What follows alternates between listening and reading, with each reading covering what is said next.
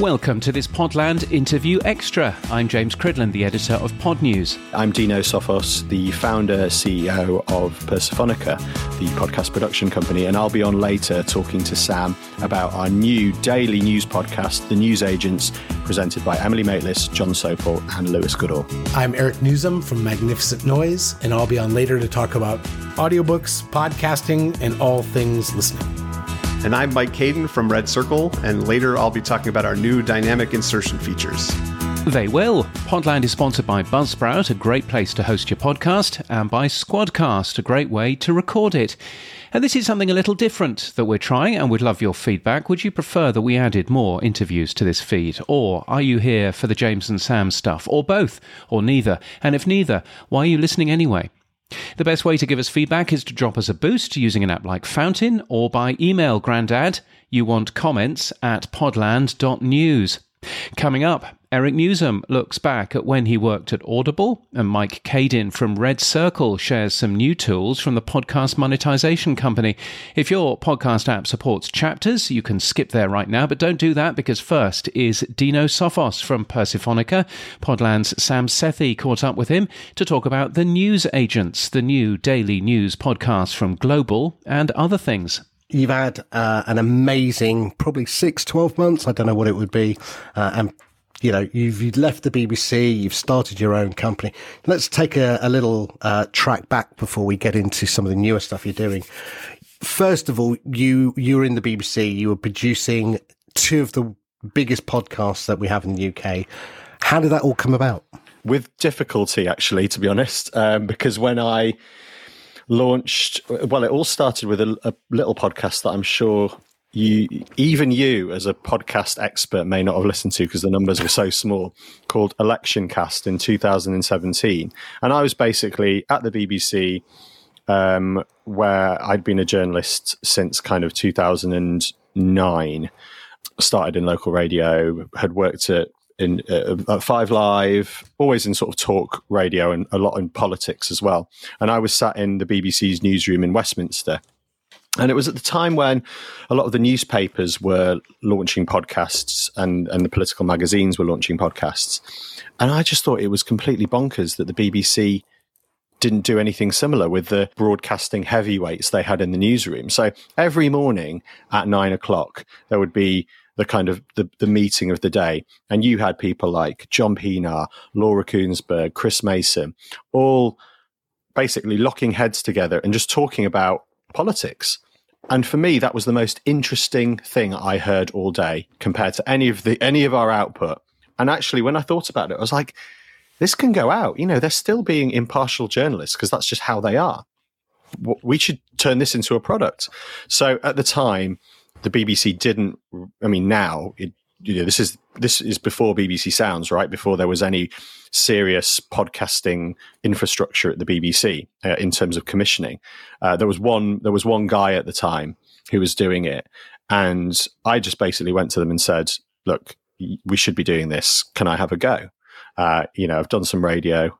I think I know how to produce a show, and he said, "Oh, I'm not really sure it's a good idea. What we wanted to do in this election was kind of just clip up some bits of 5 Live and put it out on the podcast feed." And I was like, "No, please let me do this." So I eventually convinced them to let me do it. And actually I had loads of support from 5 Live. So it was a 5 Live branded podcast, the Election Cast at the first, when it first went out. And we had a crack. Right. It was a daily. It went well. Not many people listened to it, but everybody, the key is the talent really, really enjoyed doing it. And it's this thing that's all of a sudden they had a platform where they could talk like human beings about stuff they know about on a daily basis. And so that then morphed into Brexit Cast. So it's Friday the 29th of March 2019. That date that it has been a near professional obligation for us all to trot out every day of our working lives for the last 2 years. And as we record it, just gone 7:30, we are, 3.5 hours away from what was meant to be the big departure moment. And, well, it isn't. And, yeah, the rest is history, to quote another famous podcast title, as they say. So after that, the numbers really started to grow.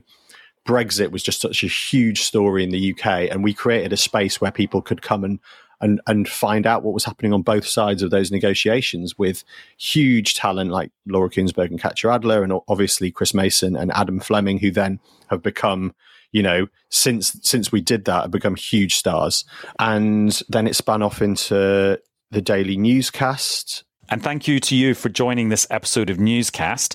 We thought what we would do is just take an opportunity to catch up on some of the news stories that have happened in the last few days, but we've maybe not had enough time to really think about or process or consider. Because we constantly evolved the format, basically, and use that feed.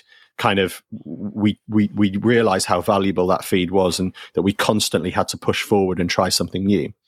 And then the spin-off was Americast with Emily and John. So I saw the US elections were coming on the horizon, and I thought, right, let's roll out the format again.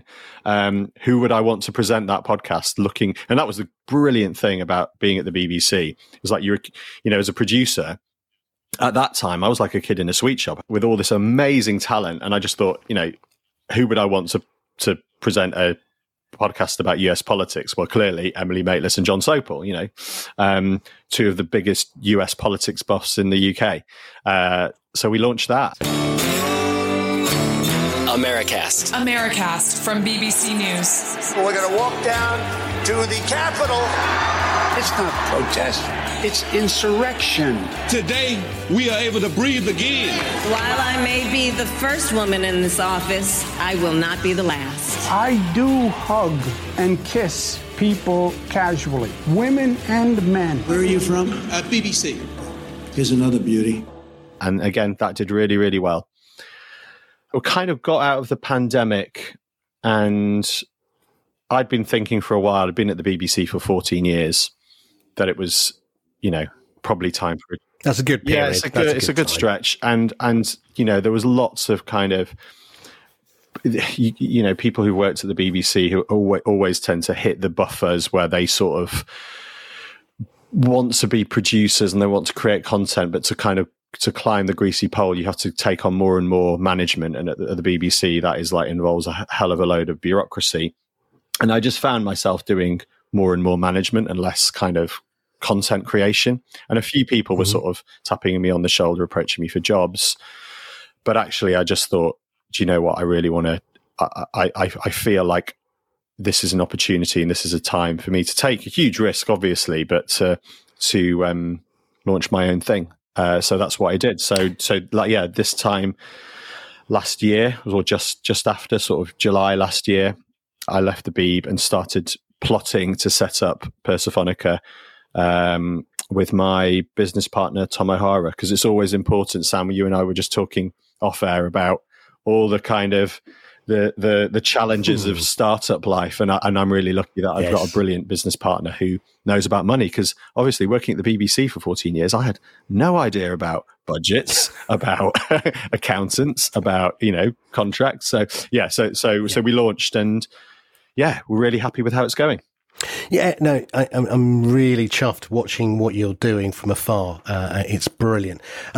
One of the things before we move on to what you're doing today, two questions in my head. One is, where did that name come from? Because I find it really hard to say, but I mean, there must be a great reason for it. So tell me. Persophonica. Yes. Well, sort of coming up with names for companies is always difficult. And I had a double challenge in that the same time that I launched Persophonica, we had our first child, and I had to name my daughter at the same time that I named the company. Right. And, thinking of names is difficult enough. And my daughter is called Persephone. So I kind of nicked her name to name the company, but we gave it we wanted it to sound a bit like, I don't know, like a kind of old school record label, I guess. Because I think the ethos of Persophonica, one of the things is like working with huge talent and having a roster of podcasts which are, premium, habit forming, have got huge talent attached to it. And that kind of, in my mind, probably slightly grandly, just kind of evoked the idea of an old school record label. Oh, now I'm glad I know the background to it, at least. I will try and get my tongue. Also, the web domain was available crucially. That is it. That's the reason. Got it now. Now, I've said BBC now stands for Bye Bye Content Creators. I mean, it's basically, you've seen the guys over at Crowd Network and a few others, with the Peter Crouch podcast leaving. Was this something that you felt going on within the BBC, or was this a narrow channel that you had on your own? Did you know the guys at CrowdNet like Michael Carr, or was it a case of, no, I just want to do this, it's not a feeling I have around the BBC? I was in my sort of news bubble, to be honest, at the BBC. So I'm aware of other successful podcasts that were happening and that guys were leaving and setting up their own thing. But, at the end of the day, as all good business people will tell you, I think you've got to be convinced that, no matter what's going on around you, that you know what you're doing and that you think you can pull it off. So before I jumped, there were conversations happening with talent for sure.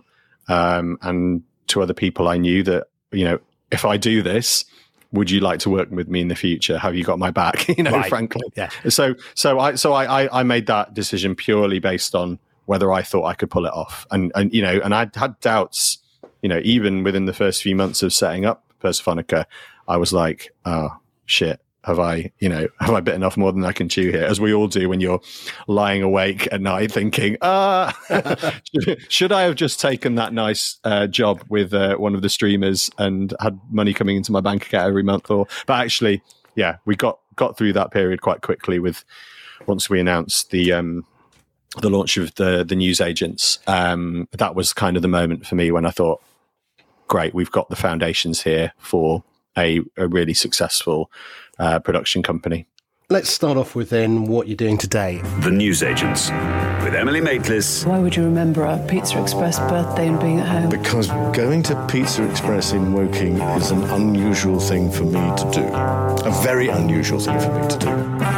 Jon Sopel. Would you accept that was a good example of the smooth running of government? Yeah, I do. Let me tell you about this. Were there any mistakes? Wait. I know who you are. Just wait. And Lewis Goodall. The News Agents. It's one of those things that when you launched it, you've got great names, but how did you approach Global with the idea, or did Global approach you? How did that whole relationship come about? So the initial conversation, and Emily has talked about this a bit already in some of the interviews she's done around the launch of News Agents. The initial conversation happened just before Christmas last year, and as I say, I'd been talking to talent. Yeah, Emily, John, and I really enjoyed working on on Americast together. That was our kind of we just loved it. We had so much fun. It was a creative relationship that really worked. And when I left the Beeb, we kind of were all sort of saying, one day we will work together again. And that conversation started happening pretty quickly. I think Emily and I went for a walk just before Christmas, and we were talking about, what could we do together? And at that point, John was being lined up as political editor. And I don't think that's a secret. I think, it's pretty well known that, he was the lead candidate at the time. And so we just assumed that he wouldn't be interested, that he was, this is his dream job that, probably he'd always had his sights on. So Emily and I were kicking around other ideas, and we kicked an idea around with Hugh Grant, a kind of news adjacent podcast where we talked about news stories, but from a slightly different perspective with a journalist and a non-journalist. Mm-hmm. And Hugh sent us a lovely email saying, I think it's a great idea, but I just don't have the time to commit to one, which is very, very honest, because I think a lot of talent could take a leaf out of his book when starting podcasts, acknowledging that they do take time and commitment. And then in the same kind of afternoon, we kind of thought, well, look, can we not just do just a more ambitious version of Americast, but not at the BBC? And I went, well, yeah, I think we definitely can, and I was having conversations already. Had a very early conversation when I left the BBC and set up Persephonica with James Rear at Global. And, I'd sort of kicked around some names of talent that I would really rated. And Emily was obviously up there, and John was up there, and he really liked Americast. So, once Emily and I had kind of had that conversation about, we'd like to do this, and can we do it? Emily called John up, I think that same day, and I think he said that this sounds amazing, and I'd love to be involved. So at that point, we very quickly arranged a conversation. We had conversations with a few people actually, but it was really clear that Global were just the most ambitious, got what we were doing. Clearly, we're at that point had made a commitment to push into podcasting in a big way, and that Global Player was going to be the future. So at that stage, I think it was very clear from our first conversation with James that, you know, I think he was surprised that Emily was going to leave the BBC, as we all were, frankly, you know, and the press reaction was you know, just basically showed that, I think. But yeah, it all happened very, very quickly. Actually, it happened very quickly. And we knew that to pull this off, we need the backing of a huge media organization. You know, producing daily content at the best of times is grueling and hard. And not cheap, right? You know, it takes resource, and you also need a back office operation. So we couldn't just do this by ourselves. You know, it was never going to happen. And Global have been an amazing partner, and I think you can see that from, you know, we're 2 or 3 weeks in now. I've lost track, but you can already see just how much impact has come from that relationship. How it was on billboards around the country, and, you know, was top of the podcast charts straight away. And I think that's kind of, you know, down to the content and the talent, but it's also, you know, down to the partnership as well. Well, yeah, Global own a load of billboards that they bought up, and they had the radio stations to help promote it. I think, absolutely. Yeah. I think when people say, you know, how do you make a hit podcast? Great content, yes. Great presenters, tick. But, you know, added to that a budget for marketing it and getting it into the awareness of people. Right. People have got to discover it, and discovery in podcasting is as there are more and more podcasts out there. And, you know, and news and current affairs is a big space, sure, but it's a competitive space. So, you know, getting people to break a habit and build a new one is also a challenge. Yeah, I mean, most people have a space for 3, maybe 4 podcasts in their personal, you know, listening time. And to get a new one in, you have to normally push one out. That's generally what I've found. Now, look, moving on from, I'll come back to the newsagent shortly, but you've also got an interesting one, and I just would love to know how this one came about. You do a podcast with Dua Lipa, who I love dearly, and you basically not only have done a podcast with Dua Lipa, but you've also internationalized it. Listen to Dua Lipa at your service on the iHeartRadio app, Apple Podcasts, or wherever you get your podcasts. Who approached who? How did you get to Dua Lipa? And don't tell me, you know, your godmother is her uncle or aunt or something. No, not at all. That was Persephonica's first job, and in his sort of industry connections, Dua has launched a kind of lifestyle cultural concierge brand called Service 95, and which she runs herself with her management. So it's not attached to the label. And she wanted to make a podcast as part of that offer. So the word went out that they were looking for a producer, and I think they were talking to a variety of production companies at the time. And as you'd expect, some in America, but actually, I think it came down to the fact purely that that her manager at the time, who was kind of leading the search for a partner for this, was a huge fan of Americast and really liked my work. And I met them and I told them what I thought we should do with it. And yeah, we did the relationship gelled, and we did some pilots, and they sounded great. And, you know, and this is not your typical pop star musician chats to their mates about nonsense. You know, this has got depth. It's very intelligent. And I think a lot of the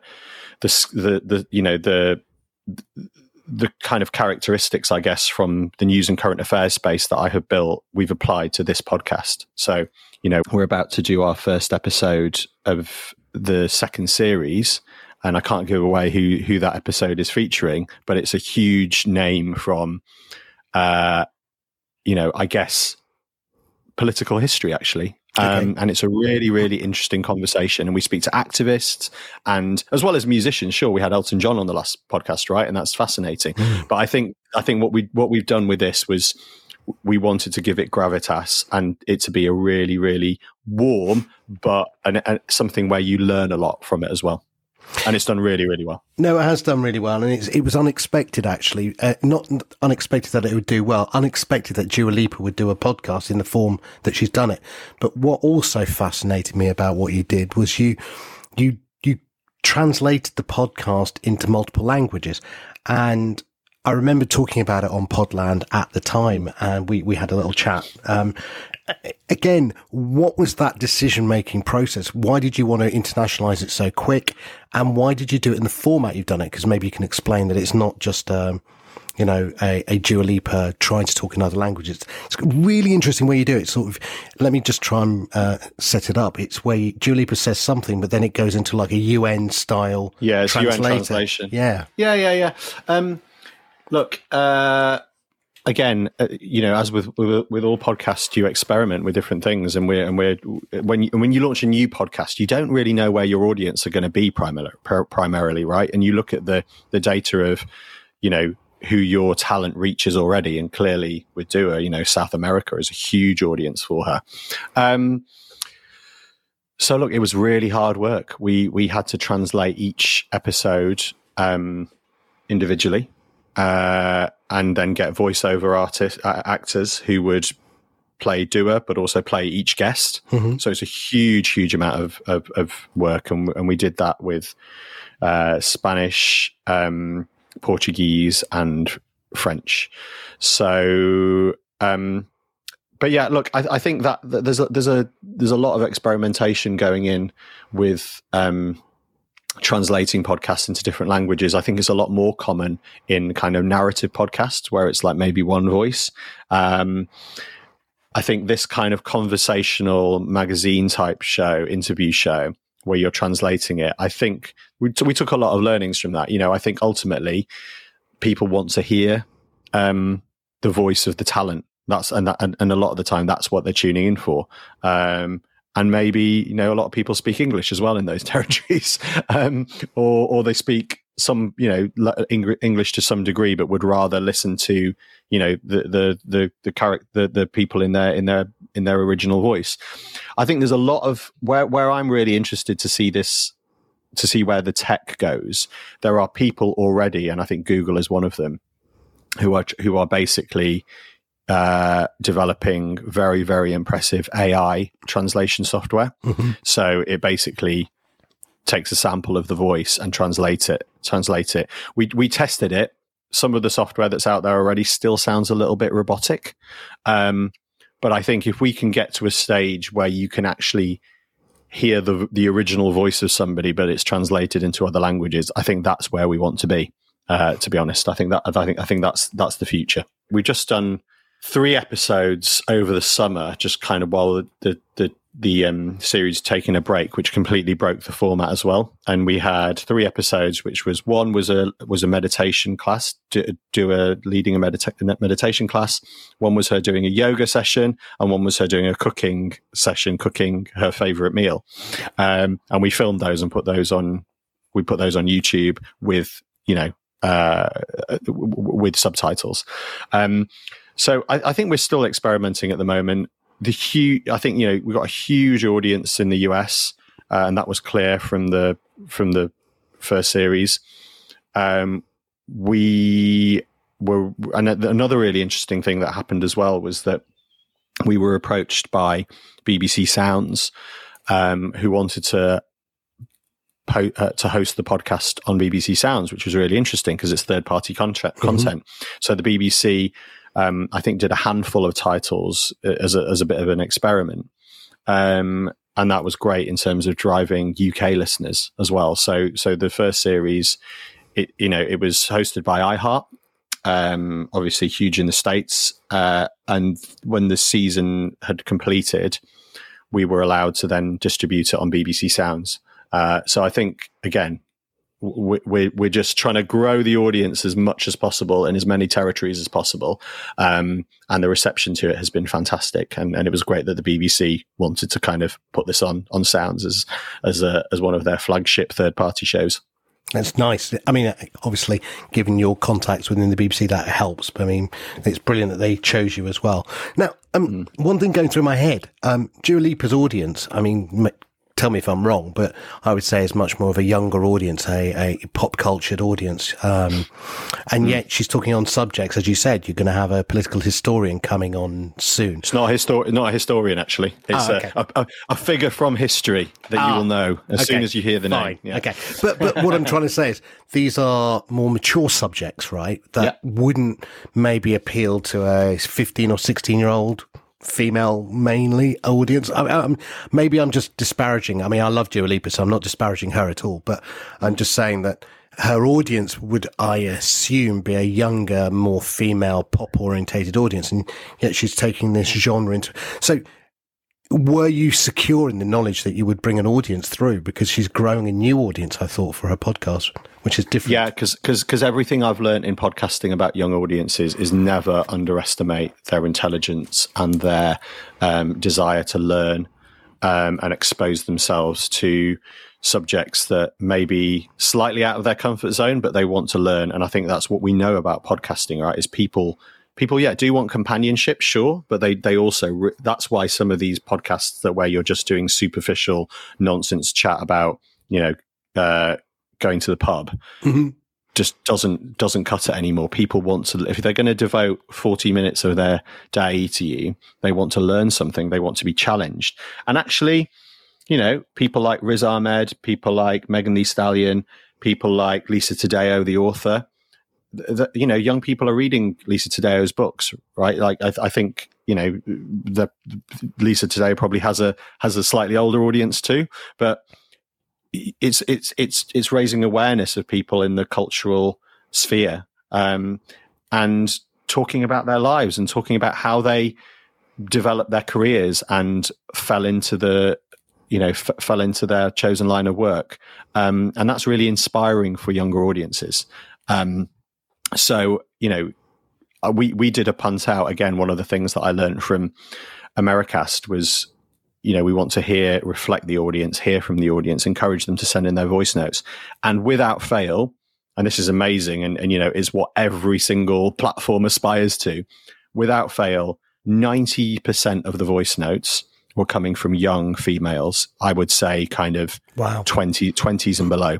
Really intelligent, thoughtful comments about not just how the previous episode had inspired them, but with great questions that they wanted to ask. So yeah, I have no doubt that younger audiences are wanting to plug into something that is challenging and helps them learn about the world. Now, I want to just change tracks slightly. I mean, going back to your production company itself, who owns the IP to your slate? Is it a joint IP? I mean, again, with somebody like Dua Lipa, is it her IP that you're just producing, or are you joint IP? Again, with Newsagent, is that, again, Global owns it and you're producing? It's one of the things that people when they set up a production company, they look at, how are they going to monetize all of their work and time. And one is owning the IP so you can resell it later on and do other things with it. Who owns the IP for you? So I can't really get into specific contractual arrangements, as I'm sure you'll appreciate, because of non-disclosure and all that sort of stuff. So I'm not going to talk specifically about contracts if you forgive me. If you'll forgive me. But look, I think as with any production company, you definitely, IP is absolutely critical. But you also need to, especially we know we're less than a year old, right? So it's also about kind of building a business. So I think it's always a hybrid model, and you approach jobs in a different way, don't you? You go, right, and it's also like how much support you're getting, and what the other person is contributing. So it's always there's never, and this is what I think is so great about the podcasting industry at the moment, is there isn't like a set way of doing anything. And every podcast that we are talking about, it might be a partnership with another production company. It might be a partnership with a streamer. It might be a partnership with talent. We've just signed to a really big agency. I can't, because the ink isn't dry on the contract yet, so I won't say the name of it. But those conversations are all around, collaborations is the word at the moment, which is so interesting. It's like we really want to match you up with this, this production company in America, because we think that they're trying to push into different territory. We think, with your experience under your belt, that's a really great partnership. And straight away, yeah, you're always talking about IP, how that split's gonna work. And and I think that's a live conversation right now with the big streamers as well, right? How much I think it started originally, and there are well-known stories of people who've had hit podcasts, and podcast creators have kind of been frozen out of the IP.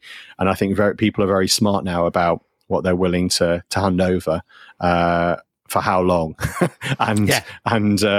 so I think we're having very mature conversations with everybody about IP, back end splits, all of that stuff, which is fine.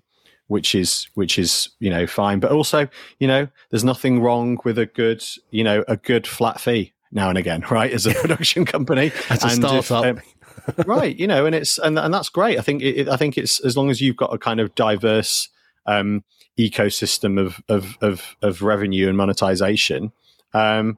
I think that's great, and I think that's how a lot of production companies are working at the moment. But yeah, sure, IP is really interesting, of course, to us, and about how we take that forward into, spin-off content around live shows and TV spin-offs and movie spin-offs, and that's why pairing with a great agent is also really, really important to us. How long does it take to produce the news agent on a daily basis? I mean, how many hours is production to output? It varies depending on the episode, and we are very, very much in experimentation phase still at the moment. I mean, one of the things that's fascinating for me about this process is that I launched all the casts with the BBC with basically nobody paying much attention to the first few months of them, which as a podcast producer is frustrating at the time, because you're like, come on guys, this is great content. But then to go from that to like basically having people sort of do live, basically like live reviews of your first episode, when frankly, the first episode of anything is never going to be amazing, because that's just not how podcasts work. It was a real eye opener to all of us, I think, which is just like, okay, I mean, this is a daily podcast that we're going to be doing for years to come. If you want to like base your judgment on the first episode, then cool. But that's not really how it works, as we all know in podcasting. So like, I think from, we're very much experimenting, trying different things every day. So some episodes are more produced with lots more clips and more interviews. Some are like a long conversation with one person. So we did an episode the day before last with Gabriel Gatehouse, the now independent podcaster, who formerly of the BBC, who is came on and talked about Ukraine for half an hour with us, and that was great. Now, in terms of production time, we can turn that around fairly quickly, I would say. Other days, there are, it takes a lot longer. I guess we're to give you a little insight into our day. I mean, we're having this chat in a little bit of downtime. I mean, look, I'm execing. We've got an amazing team who are sort of running the podcast day to day. But we have a chat at 8:30 in the morning where we decide what we're going to do. Then the team go off and start putting in their interview requests. I think that what's amazing at the moment is just the willingness of people to come on the show is fantastic. So we've had some really big name guests already, but people really, we're not kind of we're pushing at an open door with a lot of contributors, which is just such a great space to be. People are really excited about being on the podcast. So that makes producers' jobs a lot easier when you get a yes rather than 20 no's. So then we're trying to record it. We're trying to get it out for like the drive time commute every day. So 5 o'clock is when we're trying to hit. But we're giving ourselves some leeway as well. You know, like today we're recording an episode that is going to be about abortion laws in the US. So America's not awake yet. So we're going to have to wait to record those interviews probably until 2 o'clock is when I think the team are going to record today. So to get that out from 5, let's say you finish recording at 3, gives you 2 hours to turn around an episode. Now, luckily we've got a team of shit hot producers who are very, very quick. But still you have editorial standards and, you know, people need to listen to the episode before it goes out. That takes straight away. That's half an hour, you know, out of your 2 hours. So, you know, workflows are adapting all the time and we're figuring out the best way of doing things. But that's kind of the schedule of the day, you know, recording at about 1 o'clock-ish, recording between 12 and 2 and then getting it out as quickly as possible because, you know, we want people to be listening on their drive time commute. We know that a lot of people will listen when they're ready. Some people might wait until the weekend and look through our titles and choose one episode out of the 5. But we know there are a lot of people who are listening as soon as it drops, which is a great place to be. We're already creating that habit where people are really waiting for it for their commute home. Again, I may be one of those. So great to hear. Okay, let's look forward a little bit. I mean, you know, you've hit 2 out of the park. What comes next for you? I mean, have you got other ideas in the pipeline? Well, no, that's a stupid question. Of course, you've got other ideas in the pipeline. Yeah. The question is, what are those other ideas in the pipeline? We have got lots of really, really interesting ideas. I mean, I've mentioned. I think right when we spoke last time, I mentioned that we've collaborated with some TV and film production companies, Warp Films up in Sheffield being one of them. We're developing podcasts in a slightly different space with those guys in the more sort of narrative space. We are working on a travel format with Alice Levine, which is really, really interesting. So we're developing that at the moment. There's lots of stuff in the pipeline that I can't get into at the moment. But yeah, but what I would say is that what we're not doing as a production company, and this is, I think, from our point of view, this is really important, is that Persephonica is in this for the long game. You know, this is not me trying to kind of like create a production company, raise the value and sell it in 5 years. We actually want to create like a really, really premium podcast production company where we take pride in everything that we do and we create podcasts of the highest quality. I'm not really interested in the kind of like chucking a bunch of spaghetti at the wall and seeing what sticks. I want to take time to create podcasts. And I think we've shown that already with Dua Lipa and with news agents, working with the biggest talent, working with the best producers in the industry and the best sound designers and creating stuff that is really going to like stand the test of time. Brilliant.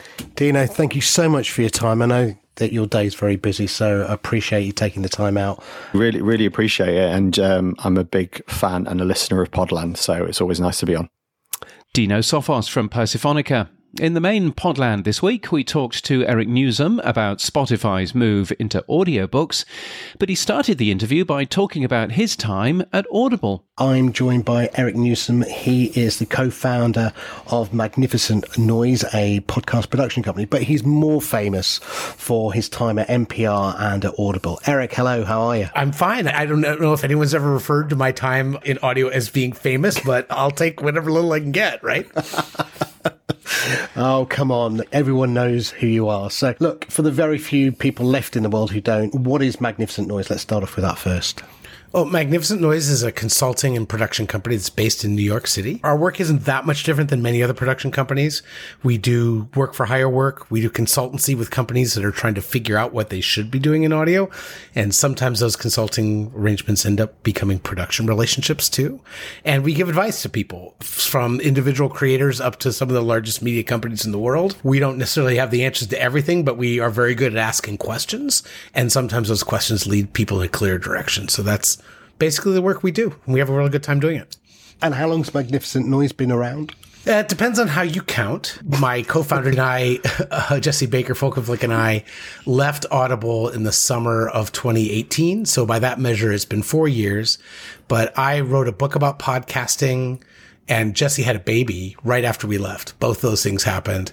And so we decided I'd write my book, she'd create Life, and then we get back together and start working. And I started working slightly before her, so we were actually a bona fide thing in 2019, but it depends on how you count. And you mentioned it there, of course, your time at Audible. What were you doing there? I was the senior vice president of original content development at Audible. When I came in there in 2015, Audible has had a long track record of dabbling in original content production, sometimes in the US, sometimes in the UK or Germany. And they wanted someone to come in to unify it, give it some form, really make it into what you see today, enterprise that can churn out a lot of content. And I have a photo that I love to show people when we're talking about Audible of my first day. They showed me the original content division at Audible. It was a row of broken desks and some chairs, no computers, and definitely no people. And we had to build everything from scratch. We had to build not only the editorial strategy, but all the infrastructure and the accounting and legal and everything else. And we started churning out content 9 months later. So it was a pretty fun ride. When I look at Audible, and I've been a customer of Audible for a long time, if you look at my library, they clearly started out calling everything audiobooks. But when you go to the website now, they do have a tab for podcasting. And when you look at the type of content, I can't tell the difference between what is a podcast and what is an audiobook. And they call it Audible Originals. So you've got Stephen Fry, you've got Jennifer Saunders. I'm looking at the UK version because that's where my redirection goes. But tell me, what is the difference? Are these not just audiobooks? Are they not just podcasts? And podcasts, are they not audiobooks? Is it tomato, or is there a difference between the two? I think the reality is for the user, it's tomato. That they're like, I like Stephen Fry. I don't care if it's Stephen Fry narrating his own book. I don't care if it's Stephen Fry narrating somebody else's book. I don't care if it's Stephen Fry hosting or presenting an audio series. I don't care if it's Stephen Fry doing interviews. I just like Stephen Fry. So I'm going to gravitate towards that. And so for the user, I think as the audio industry continues to evolve, that becomes less and less of an important distinction. And sometimes people will say things like, oh, I don't like audiobooks, or, oh, I don't like podcasts. Believe it, there are 60% of the world who doesn't listen to podcasts. So one way to get around those biases or lack of understanding of what they are is to not call them those terms, which is one of the things that we experimented around during our time at Audible. So I think from a user perspective, it's increasingly becoming, I want to laugh, or I want to think about something new, or I want to hear a great story. Those are the experiences they're looking for, and they can find those in all those different genres. I think the biggest distinction and one of the most troubling things to work around is that audiobooks have a very different business model around them than podcasts do. And as a result of those business models, they are distributed differently. They are monetized differently. And both models have lots of problems as you proceed into the future. But one of the things that keeps them from just being one big pile of stuff are those kind of legacy business relationships that are understandably difficult to square. You say the different business models. I'd like to unwrap that a little bit more, if you don't mind. At the end of the day, isn't it just a case of a piece of audio content trying to grab the user's time and attention? And in the case of Audible, I've been trained Pavlovian style to pay credits and a subscription, and I just do that by nature now. And so I get my one credit, I get my one audio book, etc., etc. But yet when I come to the podcasting, well, that model of paying has been up until recently, until Apple introduced subscriptions and people started getting into that mode. And I still don't believe most podcasters pay or happily pay subscriptions yet. So why has one model been so successful in its subscription model, but podcasting hasn't? Well, I used to always say that when you look at podcasting and audiobooks, that podcasting has all the people and audiobooks has all the money. And I think that certainly bears out now when you look at the estimates of the value of the podcast industry versus the value of the audiobook industry. The audiobook industry is worth at least 3 times what the podcast industry is, with a huge caveat to that. It's larger regardless, but even I just fell into my own bias that I hate, where people equate the income and revenue of podcasting with advertising. And that's something that no one should do, including myself. So it's even more basic than what you said. It's podcasts are predicated on the idea of free and open access and distribution. Audiobooks are predicated on the idea that this is a piece of merchandise that you market, sell, and someone buys and consumes. Someone who's in the audiobook space, once you make that purchase decision for that audiobook, whether you're purchasing it a la carte or you're purchasing it with a subscription service, that point, they're kind of interested in what happens ends for the most part. Like, sale is made. We're done. Many people in the audiobook industry don't even track if anyone listens to those files. With very little exception, there are some people who do track it, mostly for people who are new or making trial memberships, but people just don't pay attention to it throughout the audiobook industry. All they care about is sales. But in podcasting, it's the exact opposite. If you subscribe or follow or whatever, that's interesting information. It's useful information, actually. But what people really pay attention to is consumption. Will they care about that, though, if they move to a subscription model? If I pay for my podcast, irrespective of then how far I consume it, becomes irrelevant again. It's only because it's an advertising model that we care about the length of consumption. I think that podcasting is just dangerously too far into the realm of paying attention to what's important to advertisers. That's what happened to commercial radio. And that's why commercial radio is in the literally decimated space that it's in. They got out of the content business and the content making and distribution business and got into the advertising business. And that's when you look at some of the major players who are in the advertising support space, that's what they are. They greenlight and produce things because they want to drive downloads, and they greenlight things that will create more downloads because that's their metric of support. The interesting thing about subscription is it starts to turn the attention towards the other sources of revenue, which is where, frankly, I think there's so much growth potential. So there's only 4 ways a podcaster can make money. There's advertising, which we talk about. There's listener sensitive revenue, which is any time that a listener gives you money, whether it's through a subscription or whether it's through buying merch or tickets to a live event, wherever there's a direct financial, or Patreon, whatever, whenever there's a direct financial relationship with the listener, that is actually, I think, the biggest area of growth we could have in our industry is that. And in that, your consumption data and listening data becomes really critical to understand not just how to get that subscriber, but keep that subscriber. Then there is institutional forms, which is grant making, sponsored content, anywhere where someone is paying you to make a podcast, and that other forms of revenue are not nearly as important. That's the third. And then the fourth is derivative IP, which I think people are focused on when they're fighting with distributors as to who's going to control the IP. In truth, many of the companies that are absolutely adamant about controlling IP from creators are the worst at actually doing anything with it. They control thousands of IP properties and they sell nothing. So I always believe that should go with whoever is most likely to sell it. Sometimes that's the creator, sometimes that's the network, sometimes that's an agent. Who cares? So those 4 forms of revenue. And every time people talk about podcasting as an industry, they only focus on the advertising number. And I think that if you added up all the other forms, it's probably equal to that advertising revenue. And that's a complete guess based on nothing. But let's assume it is. Then audiobooks are still bigger than podcasting. Okay. I take that as a given from you, given your background.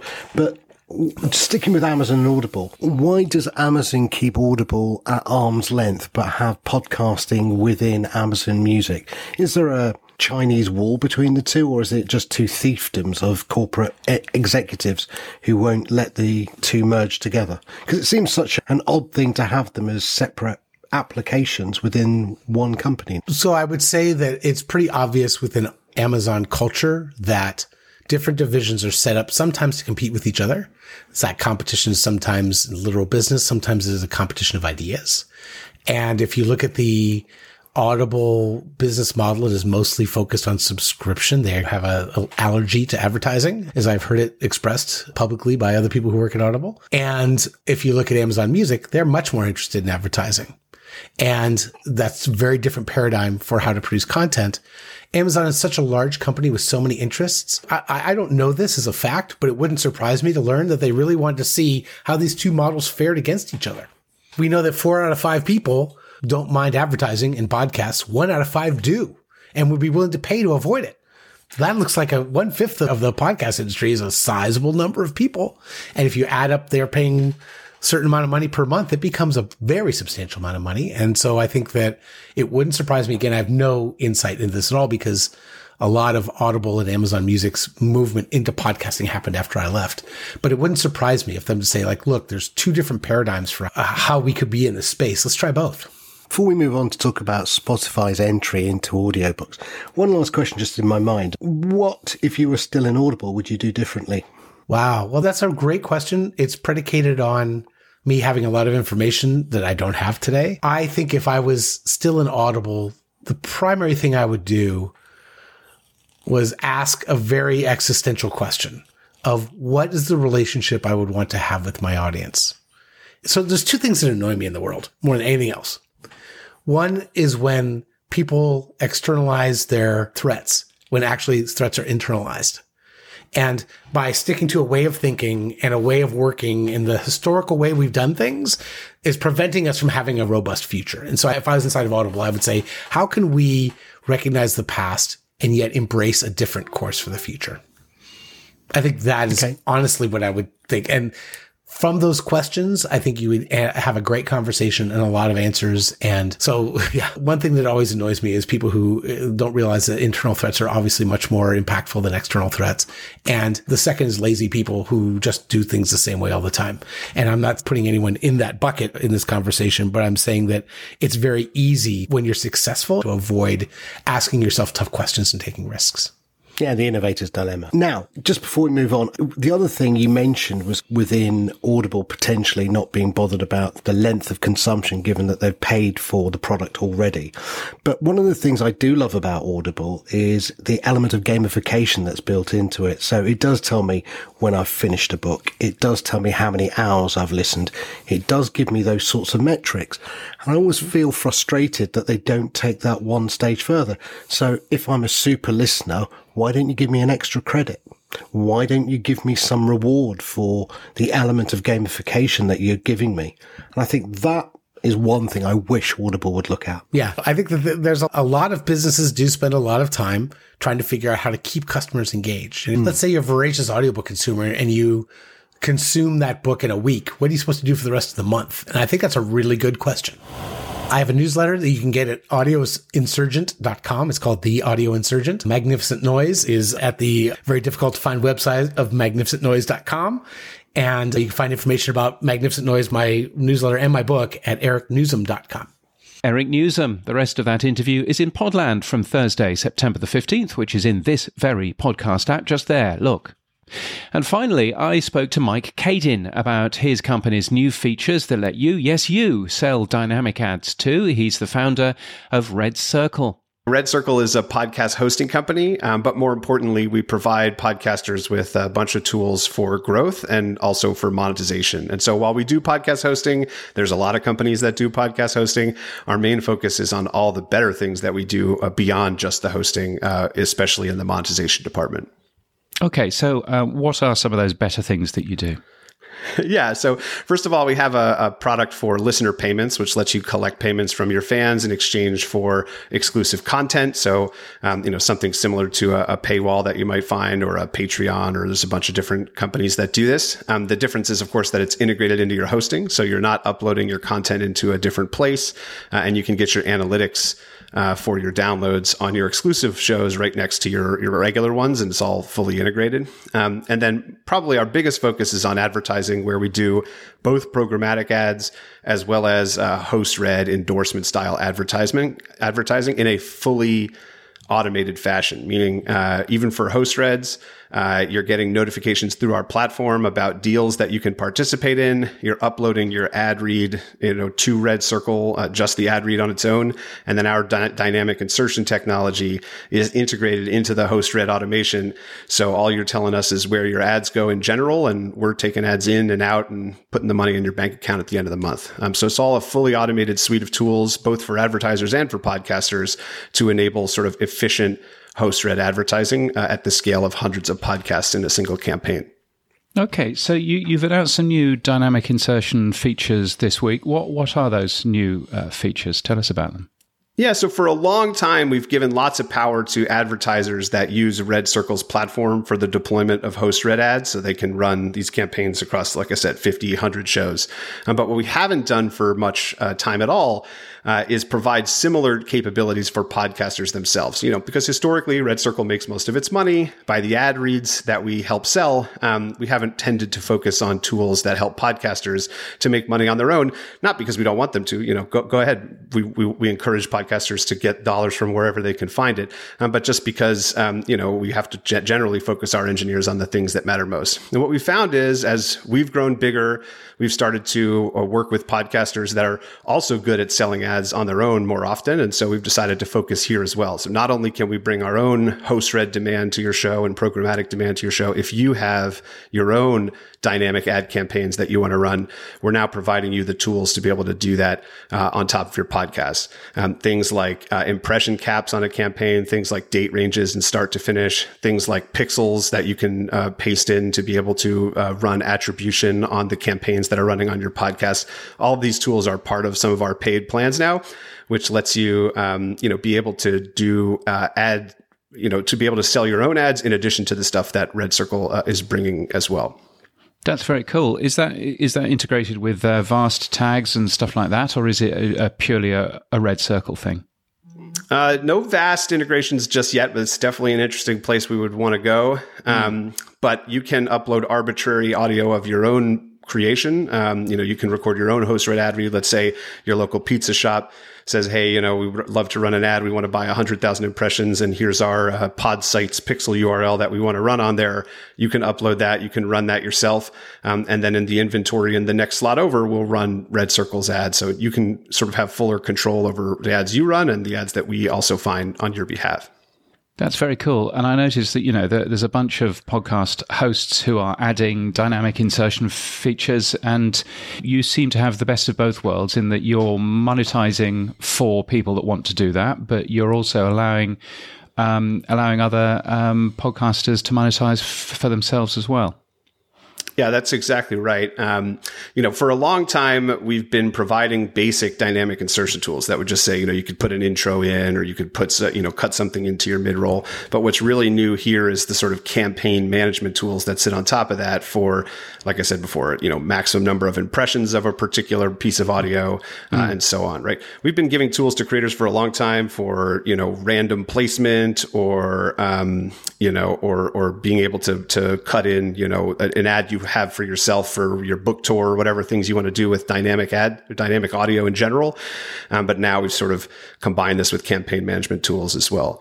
What we found is that there's a lot more folks interested in helping podcasters to do host-read ads these days than there were a couple of years ago. And so we wanted to make sure our creators get a chance to play around with these as well. And normally, if you want to get some of these campaign management tools, you're paying big dollars to an enterprise podcast hosting company.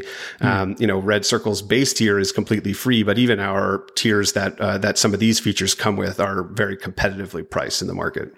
I noticed you were at Podcast Movement, as was I, and there was some new research that came out of Sounds Profitable, talking about host-read ads versus announcer-read, which is very confusing because here in Australia, the host of a show is called an announcer. So that blows my head. But anyway, host-read versus spots and things.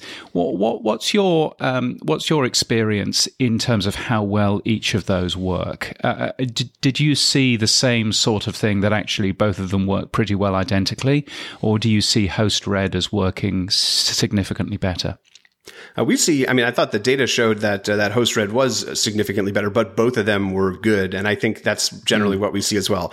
And that's why we run programmatic ads as well, because we think those can perform and we sell those actively. And then, but we do think, especially for a middle class podcaster, which is the type of podcast that we focus on, that HostRed is just so much more lucrative. And so if you're a podcaster, that should be what you're interested in as much as possible. In terms of performance, to me, the thing that matters the most is something a little bit more complex than what was studied in that study, which is, how good is this podcaster at doing the HostRed endorsement, right? I think more interesting would be to give the same talking points to 50 different podcasts and see maybe perhaps measuring the demographics and seeing, okay, let's find 50 true crime podcasts with 90% millennial women listening and give them the same set of talking points. It's got very similar audiences. You're going to see drastic, multiples of difference in performance between those different shows. And so, what we're in the business of at Red Circle is helping brands to find those, those diamonds, those hosts that have really close connections with their audience and can really sell stuff. Because those are the ones where you're going to find the best performance. And, the little 5 or 10% difference that you're going to get between, whether it's pre-produced for that host or whether they're sort of riffing and doing it on the spot, I don't think matters that much relative to those huge shifts in how connected that host is to the audience and how good they are at doing ads. And you said earlier that you accept listener payments and things like that as well.